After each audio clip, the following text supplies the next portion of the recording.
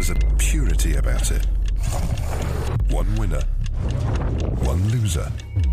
It's beautiful. Enticing or infuriating, that's the promo for the America's Cup, an event that's never far from controversy. It's binary. It's brutal. It's addictive. So far, 200,000 people have spilled into Auckland's waterfront, and the finals haven't even started yet. Early stats show 100 million people have watched it around the world. For more than a century and a half, it's besotted some of the world's most powerful men. Giants of business. Winners by definition.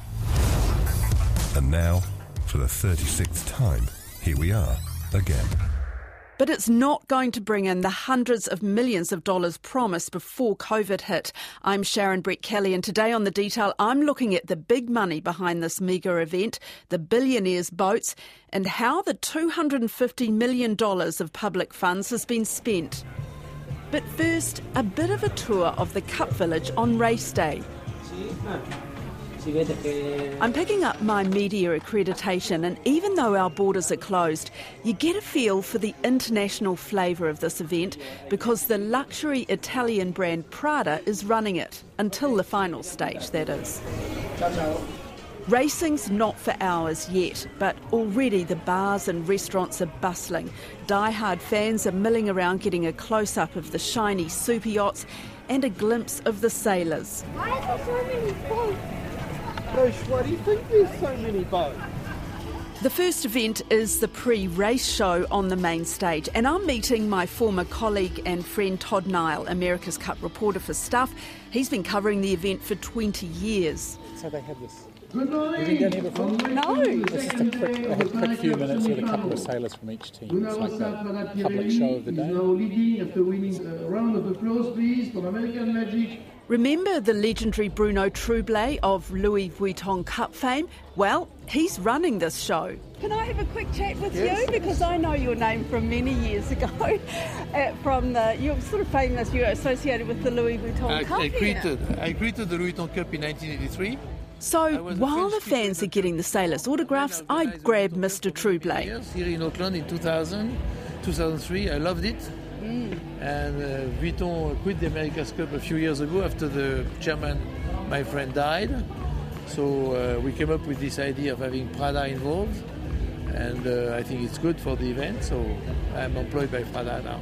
Right, and so what your role now is quite different from back then? I was in charge of the Louis Vuitton Cup. Yeah.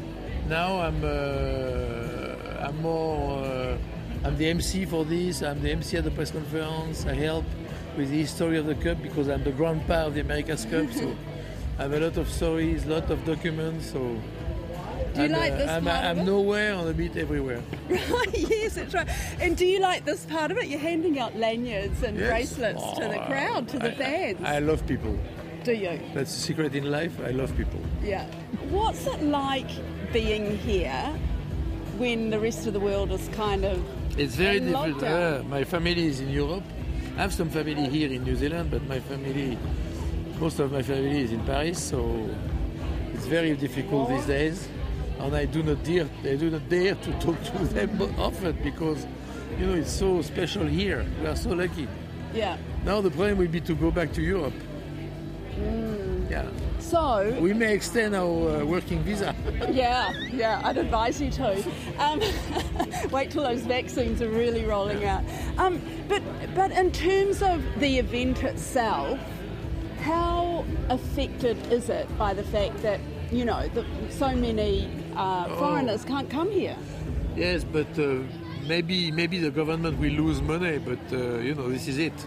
Yeah. For the rest, the event is a big success on television because we decided to give away the rights. We are not charging the networks to pay for the rights like they did in the past. Why did you decide that? Because of COVID? Because of COVID. Mr. Bertelli decided that together with Grant Dalton. So that's very costly, but it is a key for the success. And those channels showing the racing, they are committed because they don't pay it, but they are committed to air, live, etc. Yeah. So they are committed to a certain amount of coverage, which is great. All around the world. Yes, and also what is good also is that we, at the press conference, I do a press conference every night. So we have the local people, like 40 people attending the press conference, but we have Zoom. We connect with people in New York, in Europe, in Italy, via Zoom, so it's really great. Yeah, but... And they feel like they are here. Yeah, well, I guess they do. But I mean, okay, so the government might lose out because it's invested quite a lot of money. What about the other sponsors? Well, the sponsors, they paid for the event, but not enough to pay for Team New Zealand, because one of the big part of the cost is to finance Team New Zealand. The event is not that expensive compared to the defender. There are rumors that New Zealand may take the cup away if they win. I hope it's not true. I know that they take it away off overseas? Yes, because they had offers from Qatar, from Dubai, and I just hope they don't do that. And I hope the government of New Zealand will understand how important is the America's Cup for the country, because this place here, the viaduct, would not exist without the America's Cup. I was here in 1988. I was in charge of launching the big boat for Michael Fay, because my client, Moet et Chandon, was a sponsor that year. So I came here to launch the boat, and there was nothing here. But a very rusty shed where we launched the big boat. But there was nothing around, so at least this is totally linked to the America's Cup success here in New Zealand.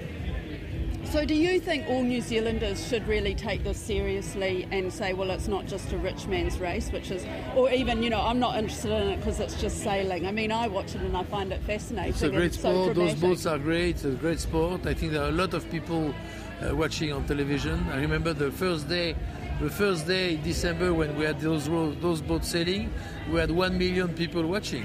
No. So it's about 20% of the population here. Yeah. It's a lot compared to other sports.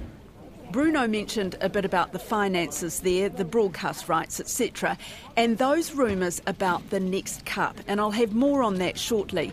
But right now, I'm off around the back of Team New Zealand's base to the media centre, where I'm told the coffee and chocolate chip biscuits are very good. Hi, is this the main media? Yes, it is. Just in here and really. The place is as quiet as a library. It's a cool haven for the handful of journalists and a real contrast to what's going on outside. That's the send-off for American Magic. People are clinging to the railings. They're almost touching distance from Dean Barker as he and his team head out on Patriot, flanked by support craft. But within hours, the cheers turn to sympathy from the thousands crowded around the big screens. Time is running out for the Americans, not only on this race. Right now, I don't think there's much more that Dean Barker and his crew can do to get that boat to go any faster. So it's all over for American Magic, but there's more racing to come at the end of this week with the Prada Cup finals. And then, of course, Team New Zealand gets on the water for the main event in March. But let's look at the numbers now. The government invested $136.5 million, Auckland Council $113 million. In 2017, when the funds were committed, 21 to 26,000 overseas visitors were expected to pump up to $1 billion into the New Zealand economy. But fewer than 500 have been let through the border. Most of them are connected with the event. And you get a real sense of the COVID factor on a non-race day. I'm walking through the Cup Village now to meet Todd Nile. Well, we were going to have a little chat about this amazing super yacht that is owned by... one of the owners of the Ineos company that sponsors, or I guess largely owns, Sir Ben Ainsley's team. And the super yacht's owned by Andrew Curry, who's the lesser of the two billionaires, if you like. His worth is put at about $9 billion. And he came down here on his super yacht, did his time at Queen's Wharf before moving around here, before obviously taking an opportunity in the break and racing to go for a bit of a cruise somewhere. Yeah, how disappointing. But just along here we can see Promise, which is a bit of a monster too, isn't it? Definitely a visiting one. So, yeah, and that is the thing, because in the Viaduct Harbour, this is where all the super yachts come to. They book a berth, and during the event, this place, if it wasn't for COVID, would be chock-a-block with super yachts from all over the world. Yeah, I mean, COVID has really taken out one of the great economic benefits of this event, which was, you know, the large number of super yachts that were going to come down here, spend money, get refits done, and what they've ended up with is a marina that's almost full but not quite, and that includes berths that are rented out to locals at effectively a discount now. They discounted the rate, put it back to the pre-America's Cup rate to ensure that the place was full. So that's where a lot of the economic benefit hasn't turned up because of COVID. And that's a loss of millions to Auckland Council's development arm, Panuku. I think it's something like $3 million less just in marina revenue that they're looking at because of the absence of some of those big yachts and having to discount for the locals. But the real big loss, of course, is what those boats would have spent in the marine industry here. The ones that are here from offshore, how did they get in? Some of them are boats that were here pre-COVID. A couple of them, such as Andrew Curry's one, which has just gone out, came down with their owners, and their owners were people, because they're team owners as well, who were given exemptions to arrive in the country because of the economic benefit that they are bringing to the event. But is part of the deal that they spend money on getting work done on the actual boat? Yes, so the owner comes under that scheme for people who are important to the event, and the boat comes, the minimum spend is something like $50,000 in marine work here, which probably for a boat of that size isn't a lot, but that was a way of guaranteeing that there was benefit to the marine industry from these super yachts coming down. I think you joked the other day that it would probably be the equivalent of cleaning its windows. Yeah, I'm not sure on some of these really big boats that $50,000 is going to go very far, No. Beyond an oil and grease or something. Changing a tap. Right, so here we are on a weekday, on a non-race day, and it's lovely and quiet, but it's a real contrast to race day, isn't it? But and what is it like for you? Because you've been to so many America's Cups around the world. I guess, not surprisingly, because of COVID, this is not the busiest, most bustling of the America's Cups that I've been to. In fact, it's probably at the bottom end of the scale from that point of view. But, without overseas tourists, there probably aren't many countries that would get as big and an engaged a local turnout as Auckland does. But what is it, Todd? What is it about the America's Cup that draws so many people? See, I've been doing the America's Cup since the 2001 here, and I'm not sure that I know the answer to that question. It is fascinating because there's the blend of that, just the excitement of the sporting event when the race is on, but there's also the sense that, from 1987 when we went in for the first time as a country and got to the Challenger final, that somehow we're still the underdog, and we've got all these big rich people and these big brand names and all this money that's up against us, and yet we're still in with a chance every time. So I think there is that fascination that, almost cliched little old New Zealand against the big guys. What's it like at other events? Because I think the thing about being down here is that you can see these sailors up close. You can see their muscles, that kind of thing, which is, I know it sounds a bit weird, but it's all of that adds to it, really, doesn't it? Has it been like that at other events offshore? So that works better here, just the way the village is set out, that you can, when the boats go out, you can stand within a couple of metres of these boats and see the guys up close. If you go back one to Bermuda, it was a little bit like that, but some of the bases were quite sealed off, and so there wasn't that sort of village public access feel that this one's got. You go back to San Francisco, and weirdly the few teams that were there were scattered all over the harbour. There was no village as such, so you weren't able to touch the event the way that you can. Probably my favourite event was Valencia, if I'm allowed to name drop, back in 2007, just because of the scale of the event. It was all in this purpose-built waterfront on Valencia, big sheds, all the team bases were there, and you really felt that you were right in the middle of something big. But this is actually the way Auckland is set out. This is one of the best in terms of being able to almost touch the event and the teams and the sailors. When I was talking to Bruno Troublé the other day, he said to me that one of his big worries is that Team New Zealand, if they win this one, could take the next event offshore. They could choose to take it, say, to Qatar to race it. That would be devastating, wouldn't it? Well, it would be, but this is kind of one of those rumours. You know, this happened after the last Cup as well. What will Team New Zealand do? And the rumours were around its sponsor Emirates, that, you know, the story was that Emirates wanted to take the event off to Dubai. And you can kind of see an argument there, but when you look at what makes Team New Zealand what it is and the country's involvement and obsession with the America's Cup, it is that nationalistic thing. Team New Zealand is the team that pushed for the nationality rule. It makes sure that the team is not entirely made up of, you know, hired sailors from all over the world.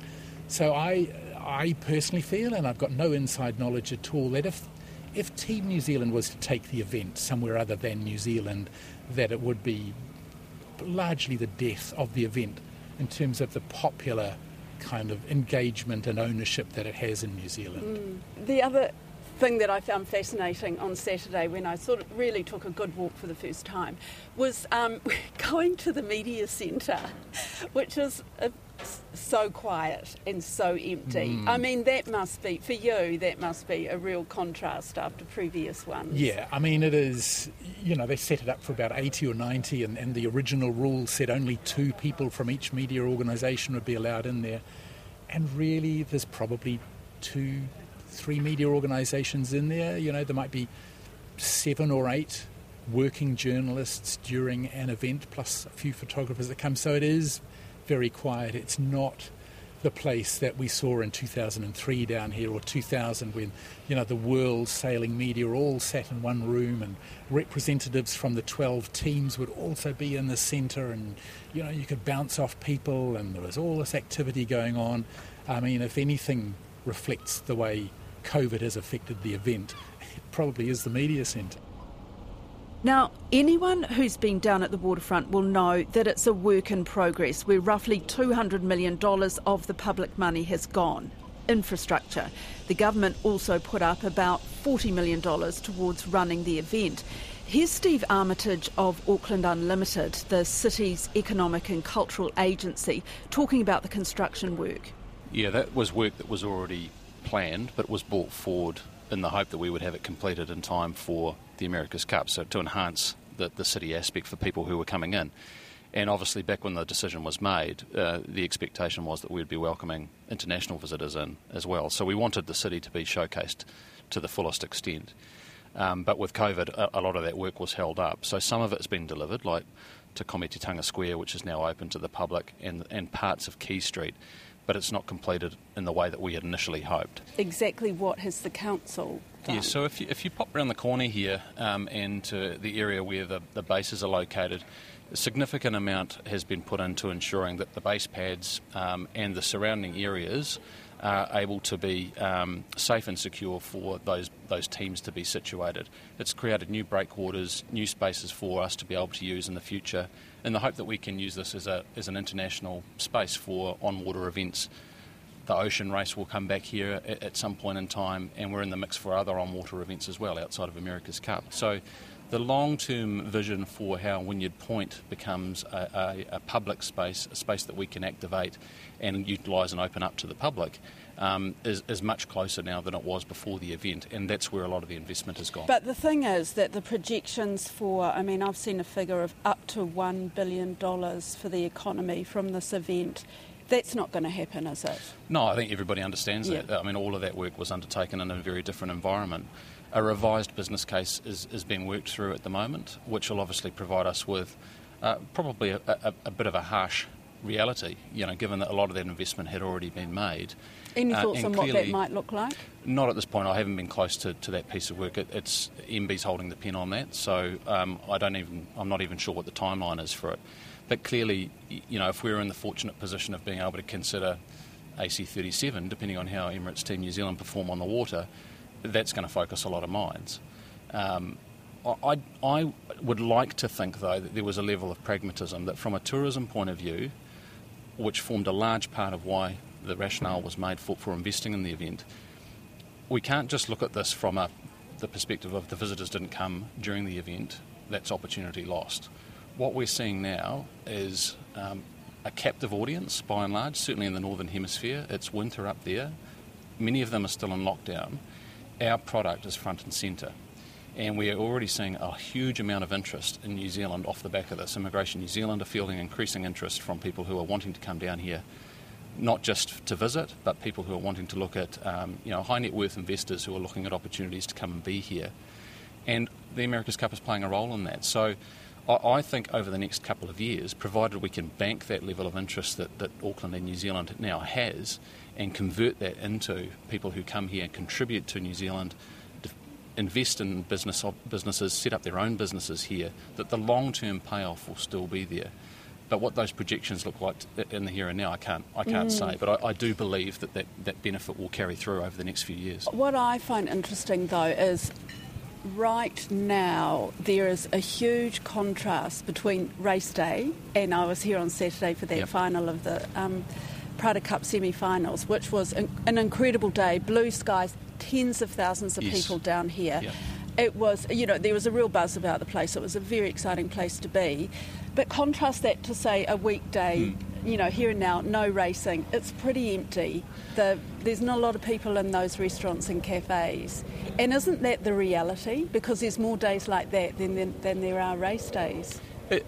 Today is probably a challenging example because schools are back. The school holiday period has come to an end, so the vibrancy that we felt through the event, even on a non-race day, is not as apparent today as it would be this time last week, for example. So I think the race day, clearly, there's a huge boost. We've had close to, if not in excess of now, 200,000 people through the village on race days. And talking to a number of the hoteliers around the city and looking at what the forward bookings are looking like for March, the pleasing thing is that it's tracking up again. Auckland really, really needed this, right? I mean, Auckland has been suffering. So was there any point where it was considered that it should be cancelled?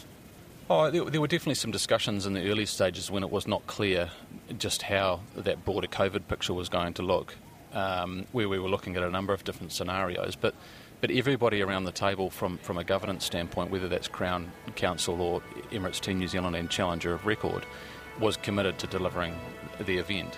You're absolutely right about the significance of it for Auckland. It's been an absolute godsend. That's it for today. I'm Sharon Brett Kelly. The Detail is brought to you by newsroom.co.nz and made possible by RNZ and NZ On Air.